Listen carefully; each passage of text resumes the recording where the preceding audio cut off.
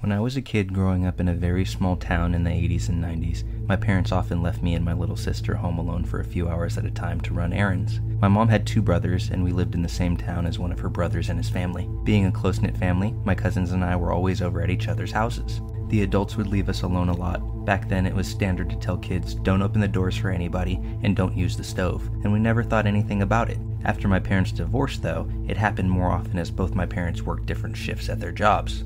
My sister and I lived in town, and my cousins and my grandma lived outside of town with only a few neighbors nearby, so my sister and I got the best of both worlds, city kids and country kids. Because we lived in such a small community, everyone knew everyone else, and I think we all felt perfectly safe that nothing bad would ever happen to us, and if it did, our neighbors would help us. Around the time I was 8 or 9 years old, I began to get strange phone calls. It would be a man's voice on the phone, and these calls would almost always come when I was home alone. The person would tell me they could see me, that they knew I was alone, and that they were coming to get me. When I'd get these calls, I'd usually just hang up without saying anything. Of course, it terrified me, but I was too scared to tell my parents. I was scared by the calls, but I also liked getting to stay home alone. Being left to take care of my sister made me feel grown, and I didn't want my parents to stop leaving me in charge. Stupidly, I kept the calls to myself. One day while my dad was at work, my cousin who was a year older than me was at my house. We were watching TV and playing when the phone rang. She answered it, and her face went pale immediately. I asked her what was wrong, and she shook her head, saying, "I can't tell you." I pressed, and she finally told me about how this man would call her a lot when she was home alone, always telling her he knew she was by herself and he was going to come get her. I was shocked. I explained that I had been getting the same calls, and we immediately agreed that it had to be one of her older brothers or their friends playing a mean joke on us. We calmed down and kind of laughed it off. I didn't get another call for a while after that, so I almost forgot about it. In the summer between my 6th and 7th grade year, my grandma had taken a part-time job and my mom lived in another town, so my sister and I were home alone almost all day, every day while my dad worked. We spent our days playing outside in the yard, riding bikes around the neighborhood, and tanning in our backyard a lot. One day my sister was gone to a friend's and my cousin was back at my house. We were listening to music and dancing around the living room when the phone rang. I picked it up, and there it was, the voice. At this point I was 12 years old and I had developed a little bit of an attitude. When the man told me he knew we were home alone, I laughed and said, "Liar." He waited a moment and said, "I can prove that I know you're alone." I laughed again, a little more nervously this time, and said, "Oh yeah? Then do it." His response was, "I love that little yellow tank top you're wearing today." By this time, my cousin had turned off the music and was watching me, so she saw when the color drained out of my face. I was freaking out. I had just gotten a new outfit and was wearing it, a yellow tank top and jean shorts with a matching yellow and pink patch. I yelled to leave us alone and slammed the phone down, my heart racing. I started crying and told my cousin, it was him. He knows we're here by ourselves. I ran over to shut the living room curtains and my cousin said, "I think we should call somebody." I agreed, but instead of calling the police, she picked up the phone and tried to call her mom at work. We got no answer. I called my dad's work and left a message with the gate guard to have him call me. As we were debating what to do next, I heard the gravel in our driveway crunch under the wheels of a vehicle. I ran to the window and peeked outside to see a small red car sitting in the driveway. I didn't recognize the car, and I didn't recognize the man and woman sitting inside of it. In our tiny little town, even if I didn't know someone's name, I'd surely know their face, but I didn't know either one of them. I froze with fear as I watched them talking to each other, and my cousin ran to lock the back door. We had no weapons, and no real way to try to defend ourselves other than my softball bat. As my cousin came back into the room, she hissed, "We have to hide." My cousin hid in a small space between a tall bookshelf and the wall, and I threw myself behind our recliner, which faced the window. I watched in horror as the woman walked up to the front door. Instead of knocking, she tried the knob. I tried to quiet my breathing, convinced she might be able to hear me, and watched her shadow through the curtains as she walked around to our carport. Sure enough, I heard that doorknob jiggle too. There was a pause, and then the door shook as if someone was trying to force it open. I covered my mouth and forced myself not to scream. After what felt like an eternity, the sound stopped and everything went quiet. I was too afraid to move, so I just waited. I have no idea how much time passed, but eventually we heard the car backing out of the driveway. Once I got the courage, I ran to peek out the window again to make sure they really had left. I saw no trace of the red car, but I was still racked with fear. I told my cousin she could come out and we hugged each other in relief. Even though we were scared to go outside, we decided to get on our bikes and ride to the office my aunt worked in. Once we were there, we told her everything.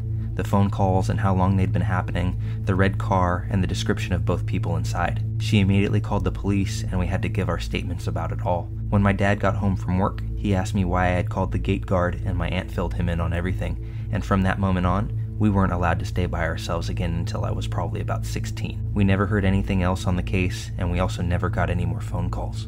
It's been years, and I still think about the situation often. We never found out who made those calls or who those people in the red car were. The phone calls could have just been some mean prank, and those people could have just been trying to simply rob the house, but the coincidence that day was crazy.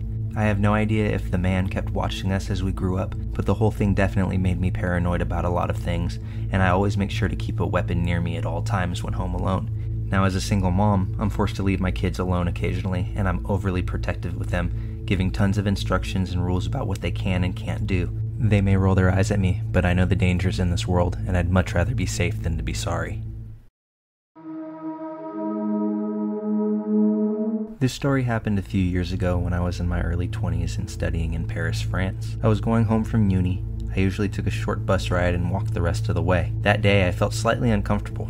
I could sense some guy looking intensely at me. I was used to unpleasant, unsolicited gazes, but this time his gaze felt beastly. It's hard to explain why, but I felt like I was prey being stalked.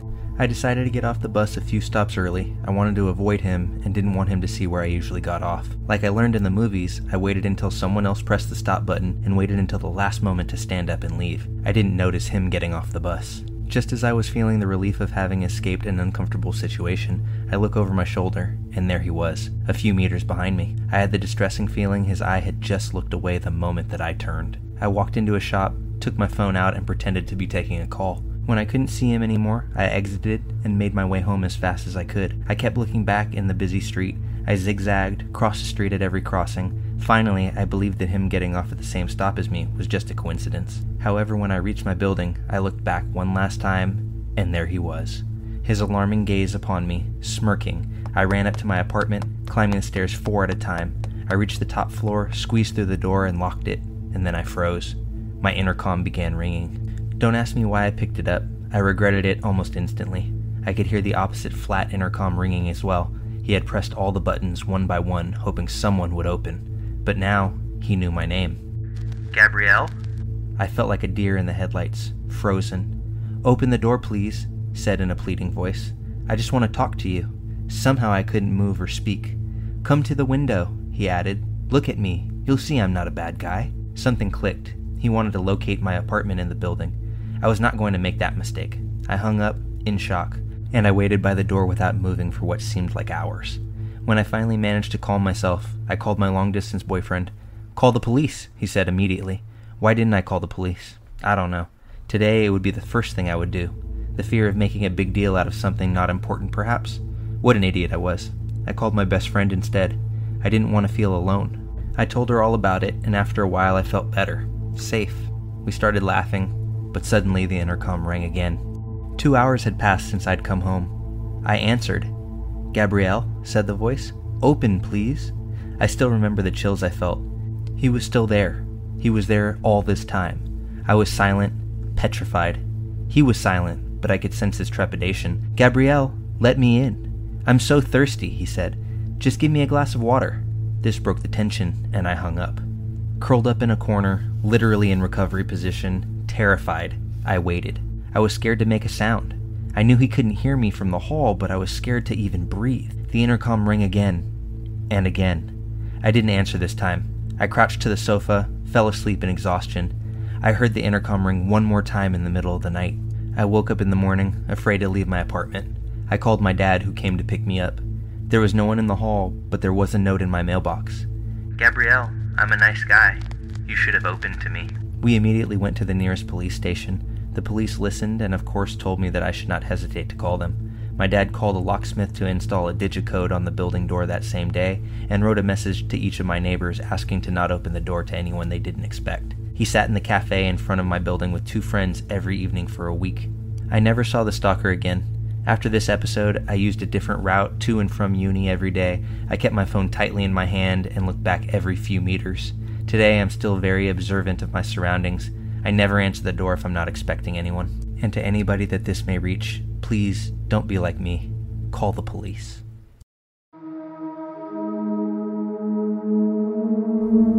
I was about 7 years old, my brother about 10. It was well past our bedtime when our mom woke up off the couch to put us to bed.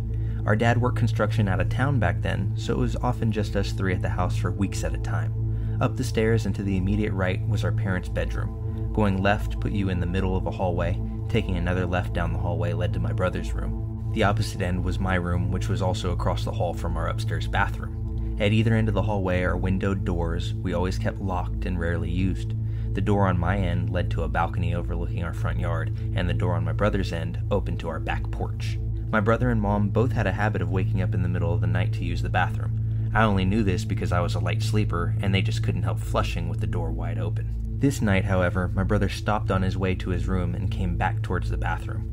I'm going to try to pee before I go to bed. The past few nights I've been too afraid to walk to the bathroom. I keep seeing a man wearing stripes at the end of the hallway. I don't know if my mom wrote it off as my brother telling ghost stories to try to scare me, or if she was already half asleep and didn't catch it, but she didn't react at all to my brother's confession. I, on the other hand, was terrified by it. The fear of seeing a ghost like at the end of the hallway or through the windows is the reason I started running from the stairs to my bedroom at night. Years later, when I was about 18, my mom and I were having a conversation in her car about a dog we had for a very short time when I was little. We were sharing stories about Max's tendencies towards destroying my shoes and other unruly behaviors when my mom blurted out, "Do you remember that time I opened the front door for the cops and Max ran inside to the kitchen and started tearing open that big bag of dog food we had?" This really caught me by surprise because in all the years I lived in that house, we never once called the cops. I asked her what she was talking about, and she looked equally surprised as if she had just revealed something by accident. "Oh, that's right. I never told you because you were too young at the time. One night I woke up hearing noises outside my window, and when I looked, I saw a man staring into my bedroom." She went on to describe how turning on the lights caused him to take off running, and how she grabbed my dad's pistol before calling the cops. I can't remember all the details I gave them when they showed up. Tall, white male, wearing striped shirt and jeans, short dark hair, something like that. They said it matched the description of a man they were looking for in the area. Turns out he had escaped from jail on a murder charge. Now I know it sounds so obvious hearing those two stories back to back, but it wasn't until a few years ago, in my mid-20s, that I pieced together that my brother had unknowingly warned us about a murderer who spent multiple nights casing our home. So to all the parents out there, your child may not be telling ghost stories or have an overactive imagination. They may just be warning you about danger.